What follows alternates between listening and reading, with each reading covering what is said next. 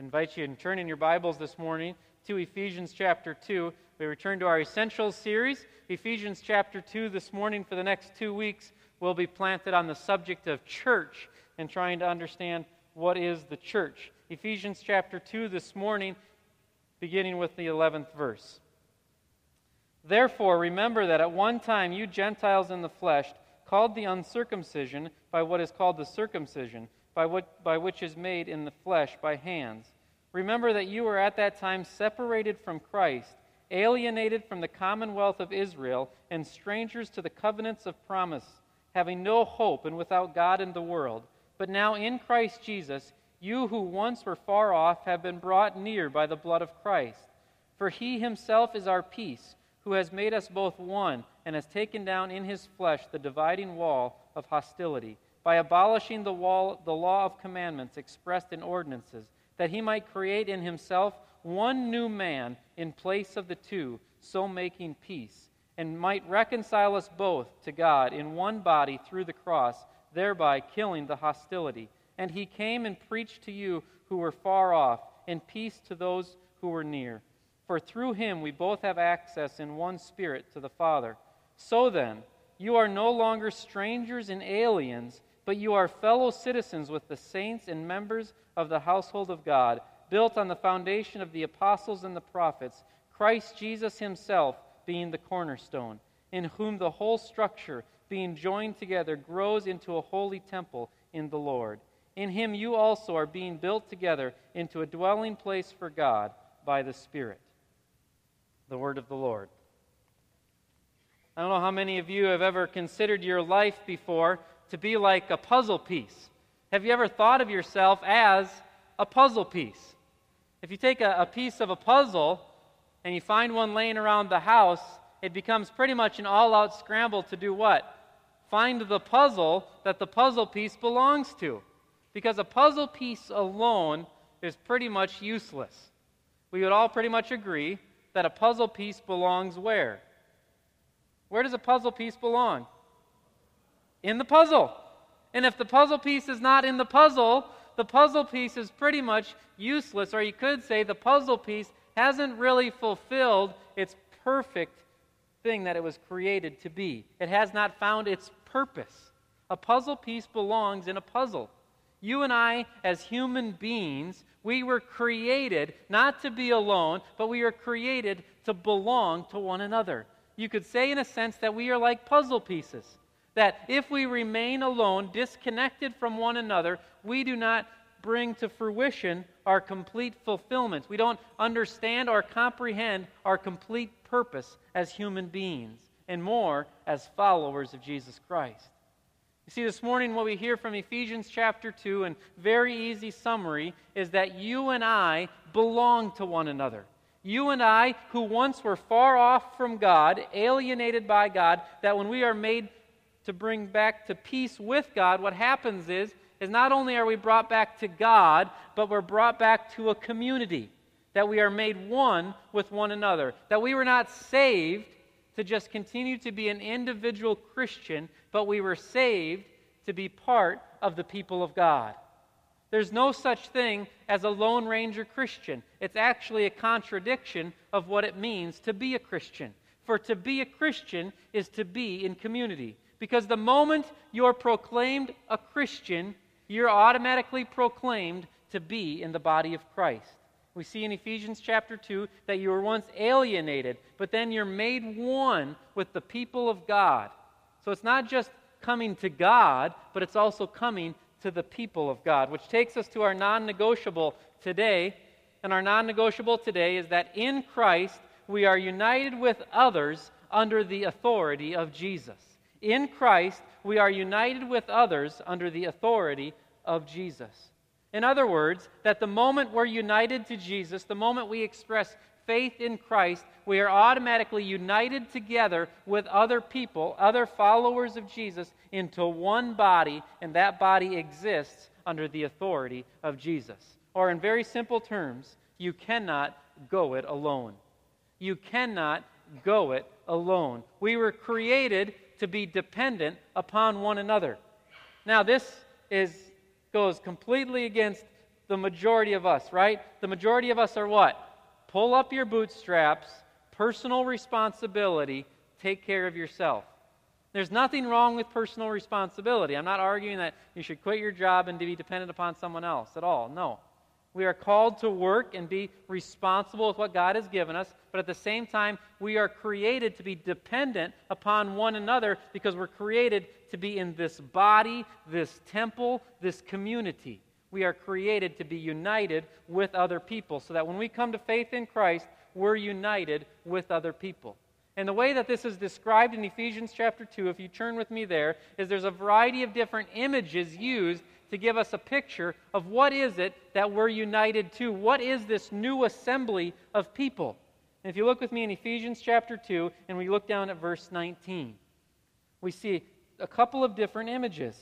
So the first image we see is that it says, "So then you are no longer strangers and aliens, but you are fellow citizens with the saints and members of the household of God." So the first image is fellow citizens. So in other words, we're united in a new nation. We're united to be citizens of a new kingdom. So the first image of the church is one of a kingdom, a citizenship. So the moment we come to faith in Christ, our unity is in the fact that we are Christians. In a sense, it's a new race. It's a new culture. That's the image used. And that image raises up a variety of things. When you live together in a nation, what do you kind of get united by? Patriotism. The fact that we're in the United States of America, what unites us is our common citizenship, the common values of what it means to be an American. So to be a citizen in the family of God, we unite around the values of the nation, the people of God. We're united as citizens in God's people. So we're citizens in the kingdom of God, and then we're citizens of the United States. But first, our citizenship is in God's kingdom, and we're with one another in that kingdom. The second illustration used is in the same verse 19, and it says, "We are now members of the household of God." So now it's getting one step more serious now. We're all citizens of the same country. You kind of feel a loose affiliation with fellow citizens, but now it says you are members of the same family. Throughout Scripture, we see the terms brother and sister used all the time. Brother in Christ, sister in Christ. Well, the reason that that's used is that when we come to faith in Christ, we are actually brought into a new family. That the bounds of our natural family are actually broken. And this, again, goes completely against our culture. That according to the Bible, you are just as responsible for your sister in Christ as you are for your natural sister. We are in a whole new family. Jesus in the Gospels gave an interesting message. The people came up to him and they said, "Hey, your mother and your family's here." And Jesus says, "Who? Who's my mother? Who's my brothers and sisters?" And then he finishes by saying, "Those who obey the word of the Lord." The household of God has the exact same position, if not a greater position, than our natural families. That we're supposed to be a family as the people of God, that we've got that deep of a connection with one another. That's what you've been called. You are the household of God. That's how God sees you. God sees you as brothers and sisters with one another. And now we've got the image of a father, the father who's in charge of the family. And the citizenship, you've got the king. The king's in charge. The family, the father's in charge.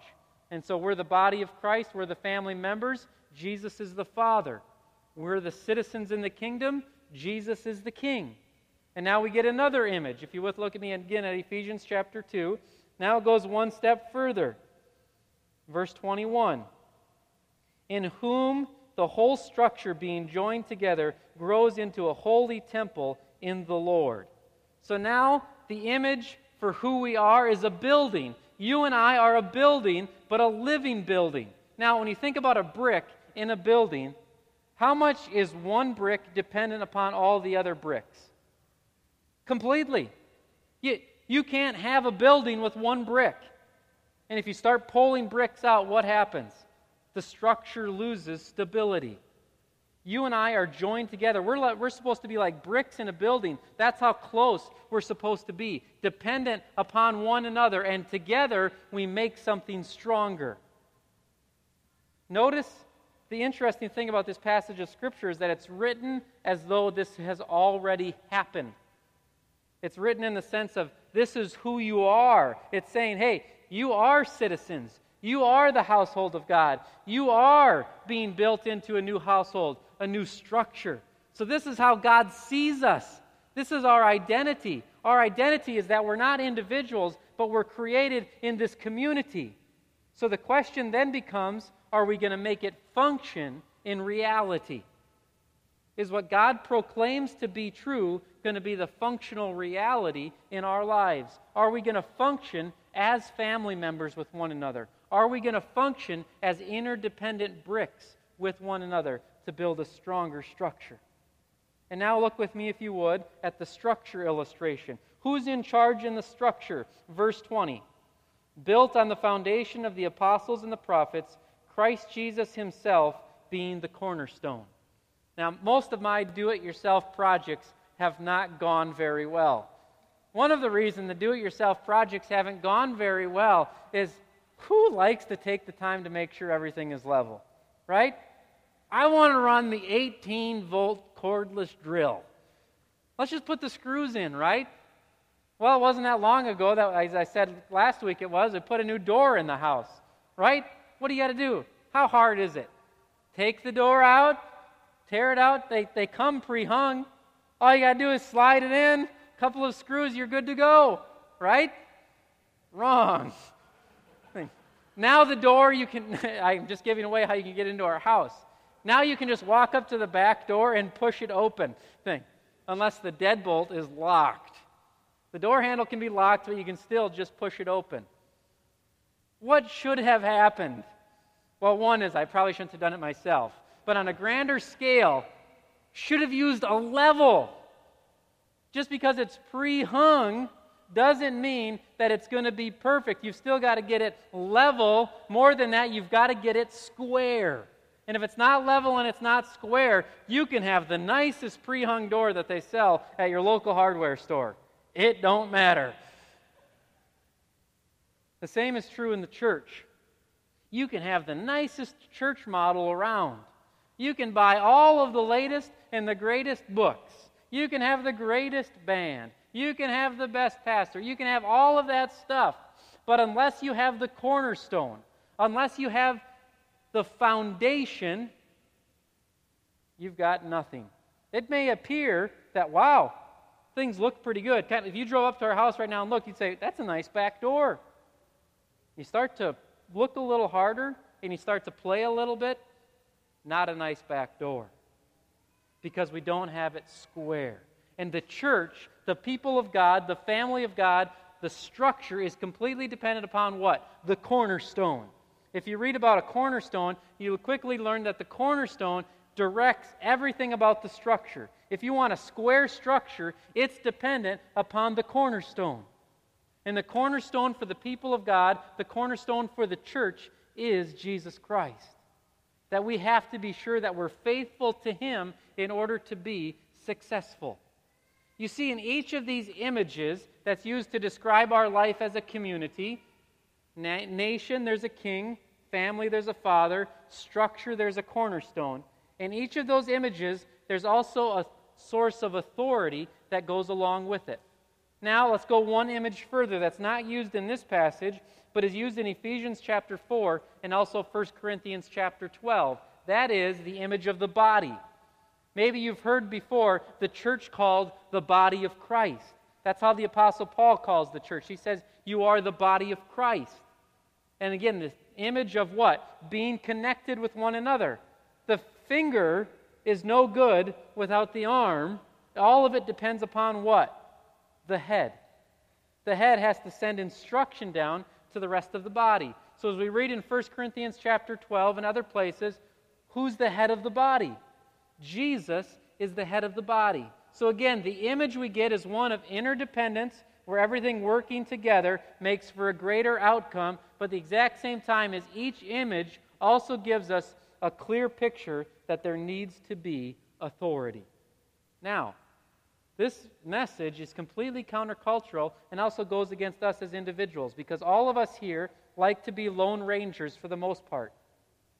Kind of keep your distance, we'll take care of ourselves. So that's the first problem. We don't want to be in community as much as we should. Second problem, most of us don't like authority. We don't like being told what to do. Well, the image of what God has said should be true of us as His followers. First, that we should be in community, and secondly, that we should be under authority, go directly against what we fight against the majority of the time. We need to recognize this, that we are swimming upstream, that we're pushing against our sinful nature here to allow ourselves to enter into community with one another and also allow ourselves to come under the authority of Jesus. And this is a big thing for us, that if we can understand that we are no longer individuals, but we are a community, and that community is directed by what? By Jesus. How do we usually direct our communities? If you're part of a club, what do? Well, let's get some people together. Every person's got a vote. Take a vote, and then whatever the group decides is best, that's what we do, right? So, for example, when I was in college and high school in Alden, Minnesota, we had a golf course that was there. The golf course was there. It was kind of a private, not a country club, but kind of a private course. You could buy a piece of stock for $25. Okay, it was $25 forever.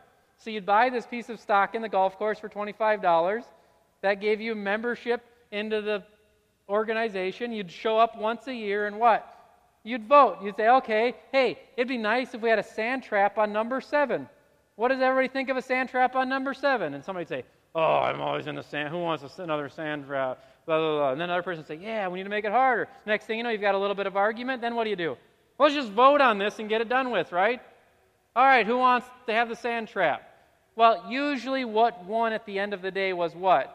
Who had the most elegant argument and who had the most fluent speaker at the meeting. And then you got 51%. What do? Build the sand trap. This is the way most of us run our organizations and our communities, right? Because what? It's democracy. Democracy is a great thing. It's an amazing gift. We should treasure it.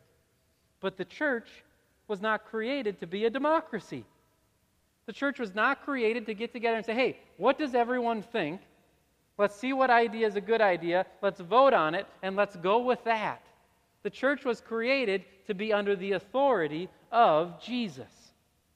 And that's why, if you read the New Testament letters, there's strict conditions about who can be in place of authority in a local church. Why was that? Why did they have the line so high? Well, the reason they had the line so high is because those people were making decisions for the church. And they wanted people who were faithful to Jesus because Jesus was the one they wanted them looking to instruction for. And so they wanted people who were seeking Jesus and had evidence of being faithful to Jesus because that was the structure of authority. And for us today, that's a challenge. That when we're making decisions, the first place we look is not going, hey, well, what's everyone think? How's everyone going to think about this?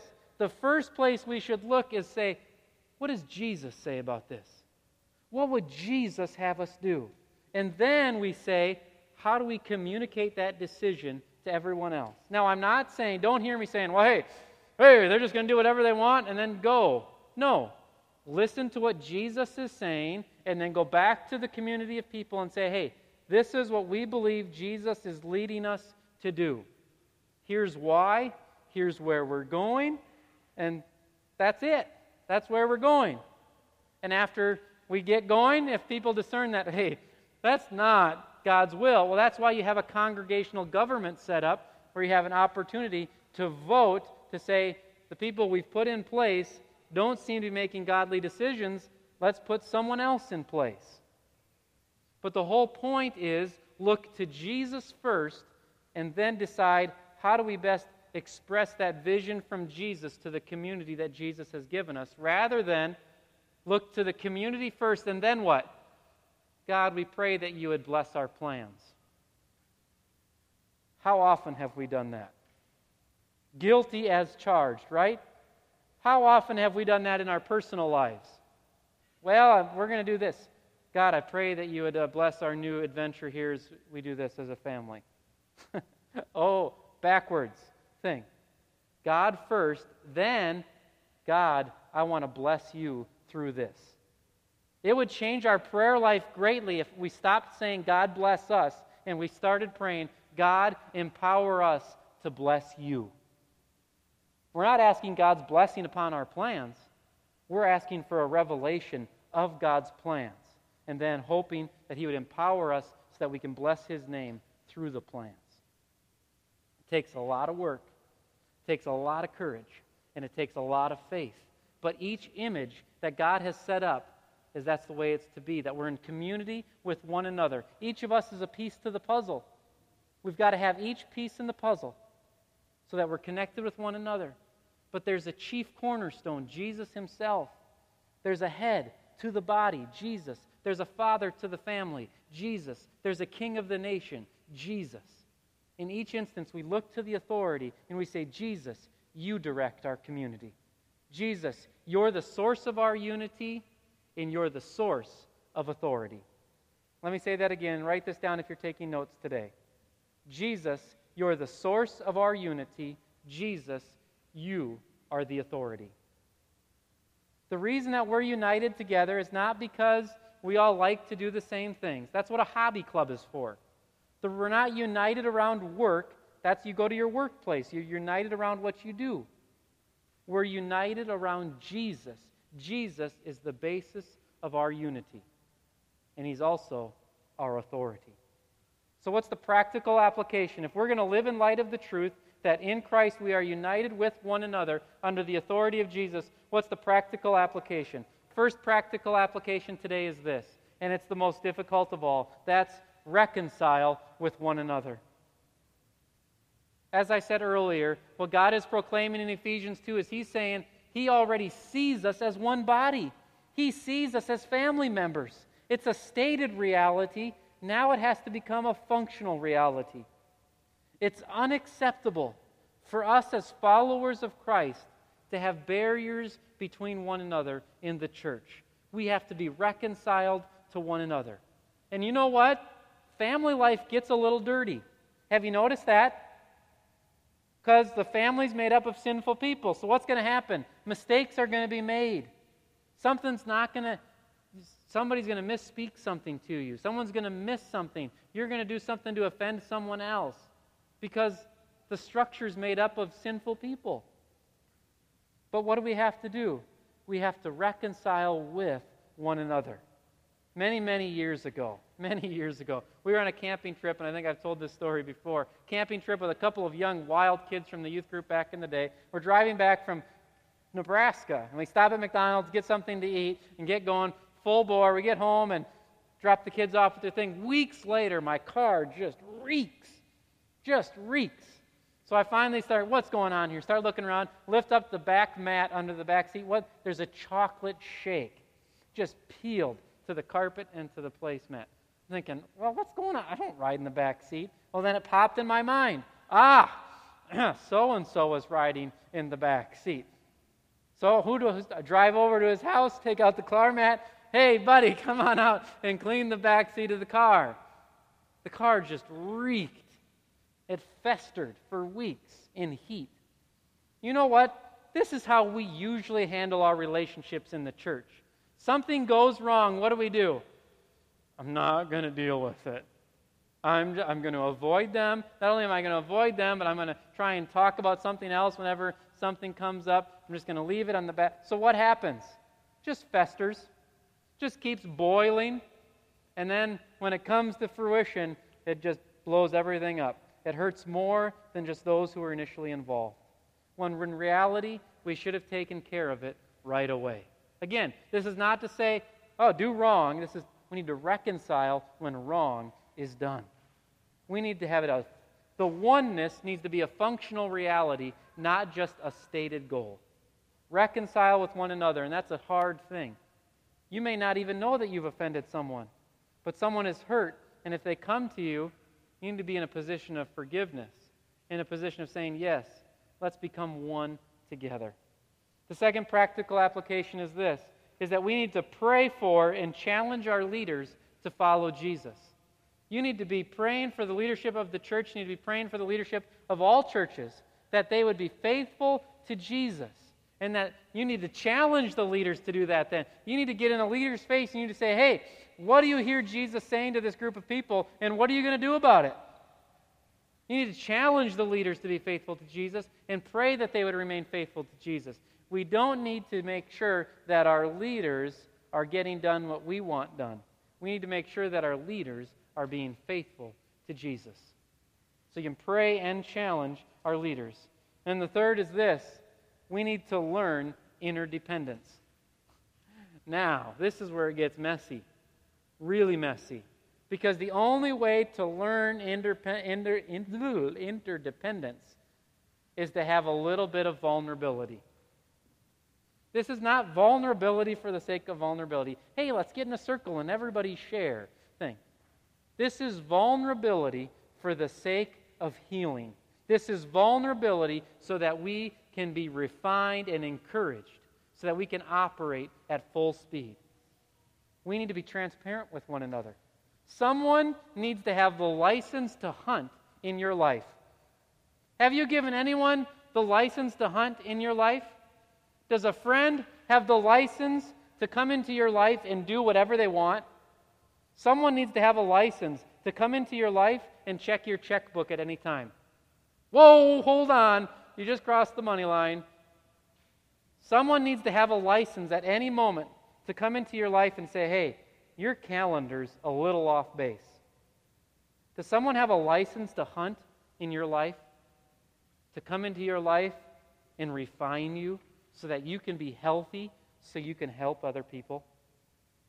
We need to learn interdependence. A brick is only as strong as the rest of the wall. A single brick doesn't get the job done, but bricks together make for a wall. A finger alone doesn't get the job done, but a finger and a knee and a foot, stomach, a whole body gets the job done. We need to be healed individually so that we can work together corporately for the good of the body of Christ. This morning, you are a piece to a puzzle. The puzzle is God's people, is God's kingdom. Outside of God's kingdom, you cannot find joy and peace and purpose.